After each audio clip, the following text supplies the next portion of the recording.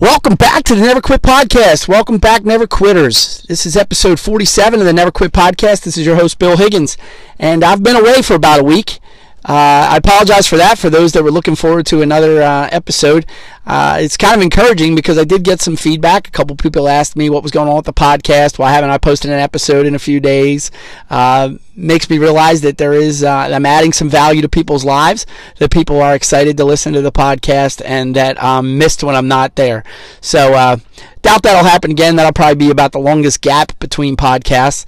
I'm not going to make an excuse, but I kind of have a good reason for the gap.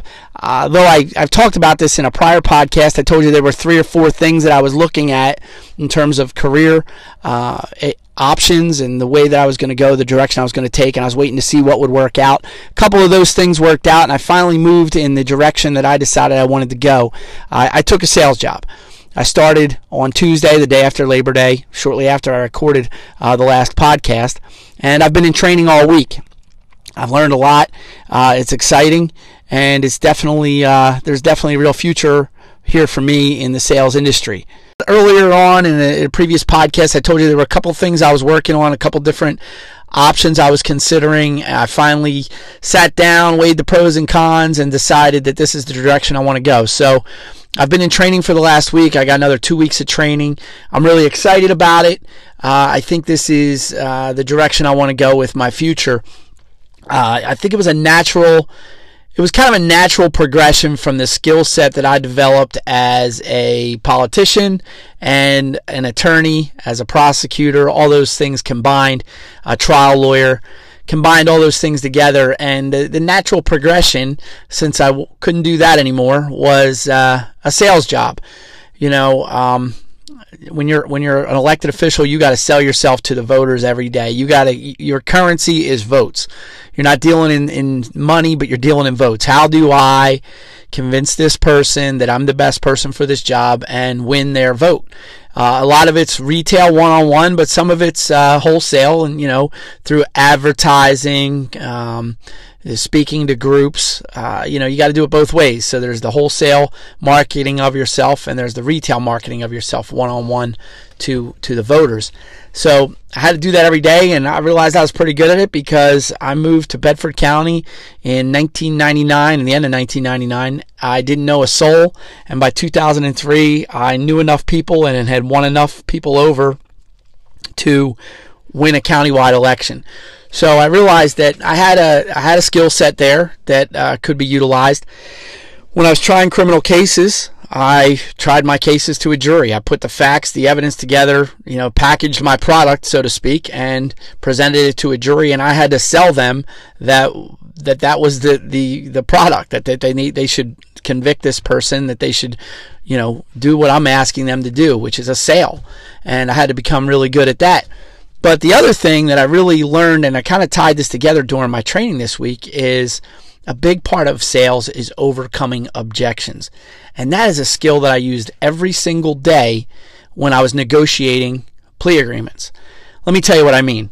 A lot of people think that when somebody gets arrested for a crime, that the key is keeping the person out of jail from the defendant's perspective or the defense attorney's perspective. This person doesn't want to go to jail, and my job as a prosecutor is to put them in jail, and that those are really the only 2 things at play. That couldn't be further from the truth. There's a whole lot more at play. Yeah, those are the most obvious, the most serious. Those are the ones that people think about all the time. Somebody gets arrested, they go to jail, etc., etc.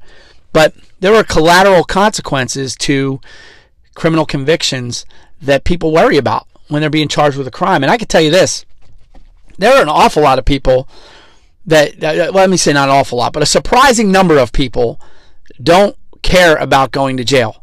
Honest to God, they do not worry about going to jail. It's not their biggest concern. I'll give you a good example. Let's have a landscaping guy, and he works all summer long, works really hard, makes really good money, but in the winter, he doesn't work. He doesn't even have the ability to earn money, and he has a hard time paying his bills, heating his house, staying warm. That person, believe it or not, might not mind being in jail in the winter. They're going to get 3 meals a day. They're going to have a place to keep them warm. They're not going to have to deal with the elements, and they can make their money. But they can't be in jail in the summer, and most importantly, they need their driver's license in the summer to make money. So I'm dealing with this case, and let's say I have a victim in the case who's really concerned about, this person serving some jail time. But this particular person, they don't really care if they lose their license or not. Say the victim or the complainant in the case doesn't worry if that person has a license. So now, when I'm trying to negotiate a plea agreement in this case, I've isolated this defendant's biggest concern, losing his driver's license. And I also know from my perspective that that's the least of my concerns. I just want to make sure this guy serves some jail time for the crime that he committed. We can work out a plea agreement in this case because I've isolated his objection. I know that his biggest objection to pleading guilty is losing his license. And if I can have him plead guilty to an offense where he doesn't lose his license, he's not worried about going to jail. He'll plead guilty. He'll pay a huge fine. He'll be on probation for a long period of time. I can get everything I want out of this case once I know what his biggest concern is. And there's a lot of examples of that. I think I talked about it in a prior podcast about in sex assault cases. Sometimes the person's biggest concern is how long they're going to be required to register under Megan's Law. And they might be going to jail for a long time. Well, the purposes of Megan's Law are to let the public know that this person is a pedophile and there might be a danger around your child. Well, in some, sexual assault cases, it might be a statutory sexual assault case where the boy was 19 and the girl was 14, and yeah, he shouldn't have did what he did, but he's not necessarily a pedophile. He's just somebody that, did something stupid, got himself into a bad situation. The victim's family may not be concerned that he's registering as a Megan's Law offender. It may not be a primary objective in the case, but he's worried about it. If I can isolate that objection and say, okay, that's his biggest concern, now what? How do I negotiate a plea agreement, give him what he wants, but I get everything that the Commonwealth needs or the Commonwealth deserves out of this case? That's a real skill, learning down to sit down with the defense attorney, negotiate the case, identify the objection, and overcome it. And that's a huge skill in the sales world. And if you in a sales job, you need to isolate that objection, find a way to overcome it. And I learned that a lot. I knew it going into this. It was reinforced during my training in this past week, and I see going forward that that's probably one of the best skills you can develop as a salesman, isolating and overcoming the objection. So I realized that this skill set that I developed in 18 years as an elected official and as a prosecutor, this skill set is something that could be applied to a sales job. And I'm going in full speed ahead. I'm looking forward to it. I'm excited about it, and I can't wait to get started. I got a couple weeks of training here, and then I'll hit the ground running. But so I had an exciting week. I had to do some traveling to get to the training, and something else came up that kind of tested a principle of mine that I talked about in a prior podcast about never calling out from work, never missing a day of work, figuring out what you got to do to get to work, to solve your problem. Don't put it back on your employer. You take care of it. And man, I was tested this week. My car needed an inspection. My Explorer needed an inspection. And I took it to get inspected. And they found a couple problems, so they were going to have my car for a couple days. And I had to travel to get to this training, so I didn't have my car. No big deal. We have a second car. Amy has a Sunfire. It's an old car. It's a 1999 Pontiac Sunfire. But it serves our purposes because when we're traveling as a family, the Explorer takes us where we need to go. And Amy's traveling is usually fairly local, so she doesn't drive it a lot, doesn't put a lot of mileage on it. In fact, probably in the next year or so, my 2015 Explorer is going to have more miles on it than the 1999 Sunfire. But with that being said, I was taking Amy's car. So I traveled back and forth using her car, and on the first day, right before I got home, the brakes failed. And let me tell you, this was scary. If you're ever traveling and have your brakes fail, man, it's a moment to panic, to say the least. But I didn't panic.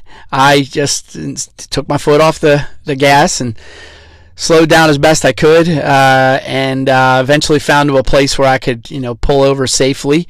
And I was able to slam on the emergency brake. It has a handle, a lever for the emergency brake. I pulled that on, stopped the car, got the car stopped. And I was about 7 miles from home at this point, maybe about 7 miles from home. And, this kind of ties into something else I mentioned before. With everything I've been through, I don't have the same circle of friends that I once had. I have a different circle of friends.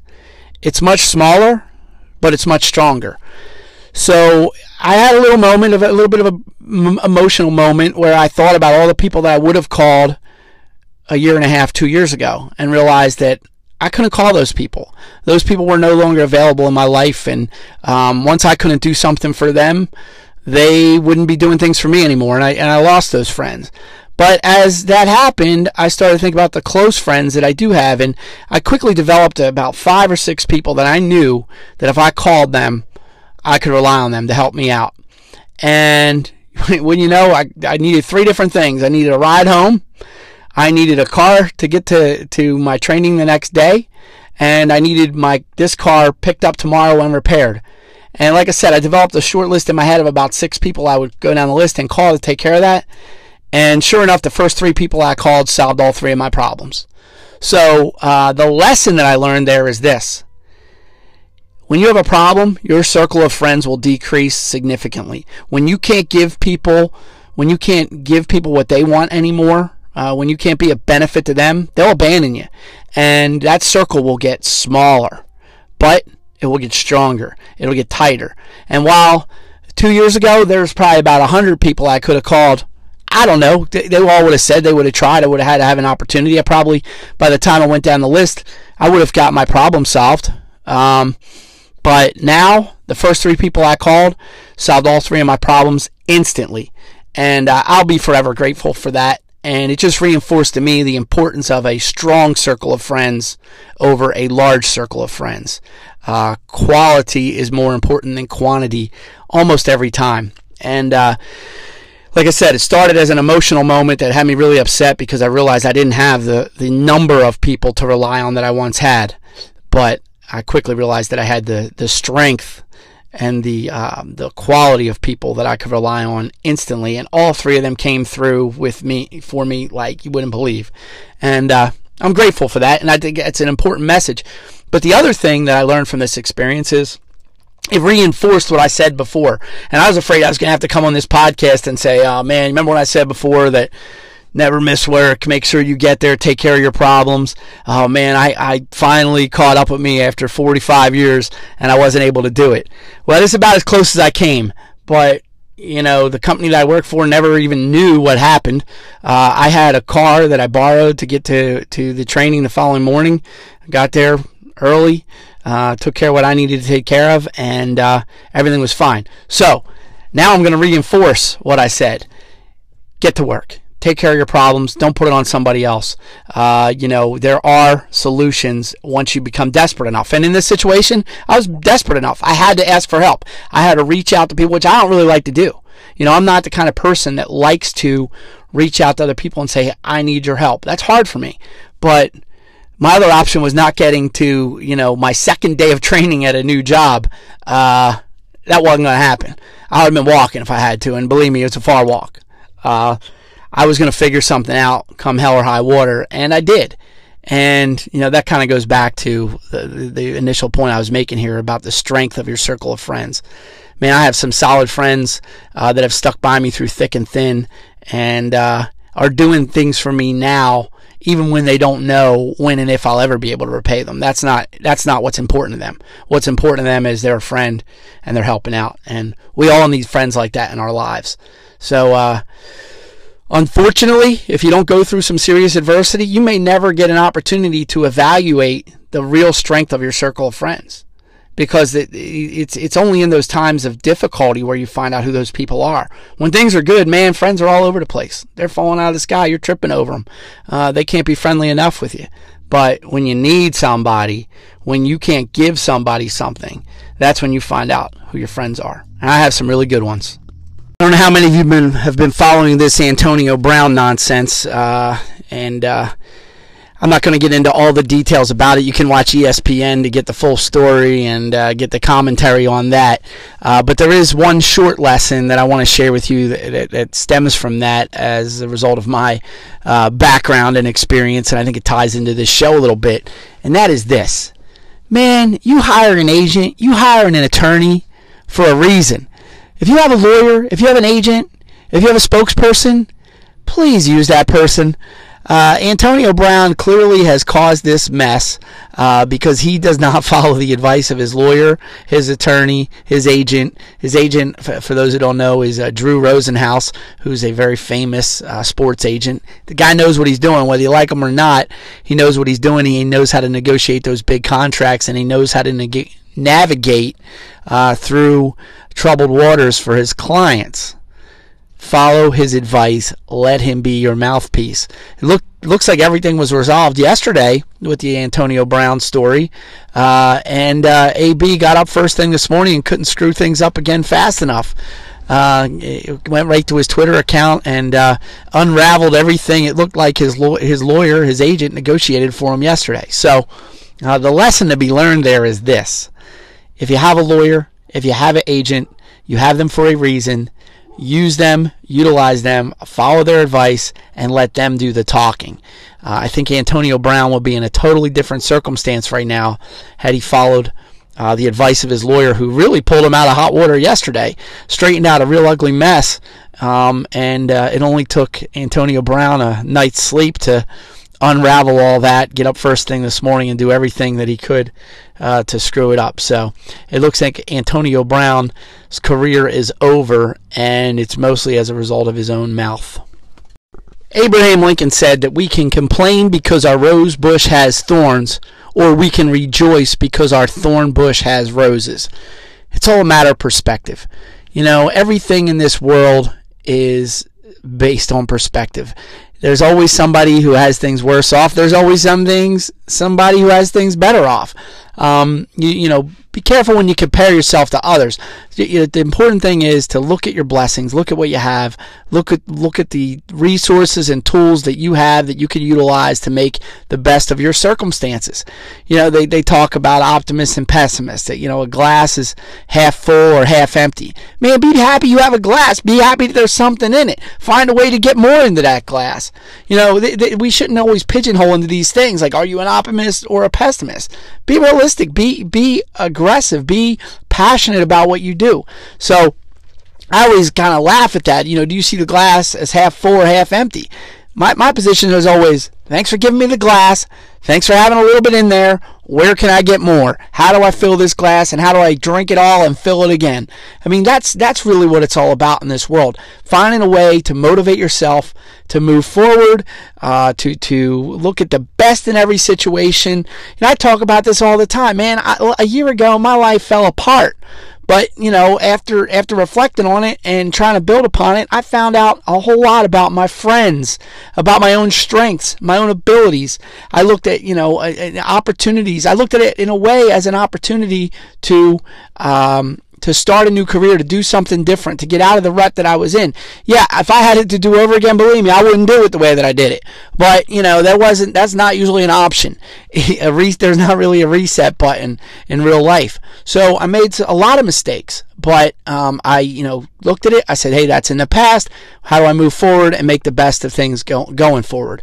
And, you know, I just came across that quote this week from Abraham Lincoln. You either have a rose bush with thorns or a thorn bush with roses. That's the way to look at things, man. You got a thorn bush that has some roses on it. That's awesome. You should be happy about it. Don't look at the negative. Look at the positive in everything. So, with that being said, I want to thank you for joining me on another episode of the Never Quit Podcast. I'm excited about my new career, my new opportunity, the new direction I'm going. Still going to be working on some things. Look for some changes here in the podcast. That's still something I'm working on.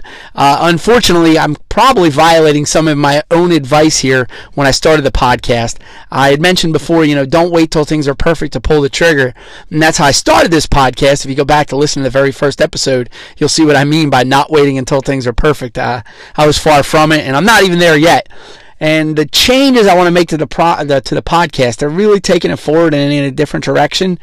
And I'm really trying to, I find myself trying to perfect some things before I jump into it. But I'm still podcasting. I'm still doing, this podcast this way. I got to just kind of follow my own advice there and maybe take that leap to that next level a little sooner than waiting for perfection may dictate. So keep your eyes open and your ears peeled for that. It's coming real soon here. In my mind, I kind of decided that after my 50th episode of the Never Quit podcast in its current format would be the launch to the bridge to where I'm going next. And I'll give you a little more of a preview on the very next podcast. So I'll look forward to being with you again here real soon. In the meantime, never surrender, never give up, never quit. Remember, tomorrow isn't promised, but today is. Get out there and make the very best of it.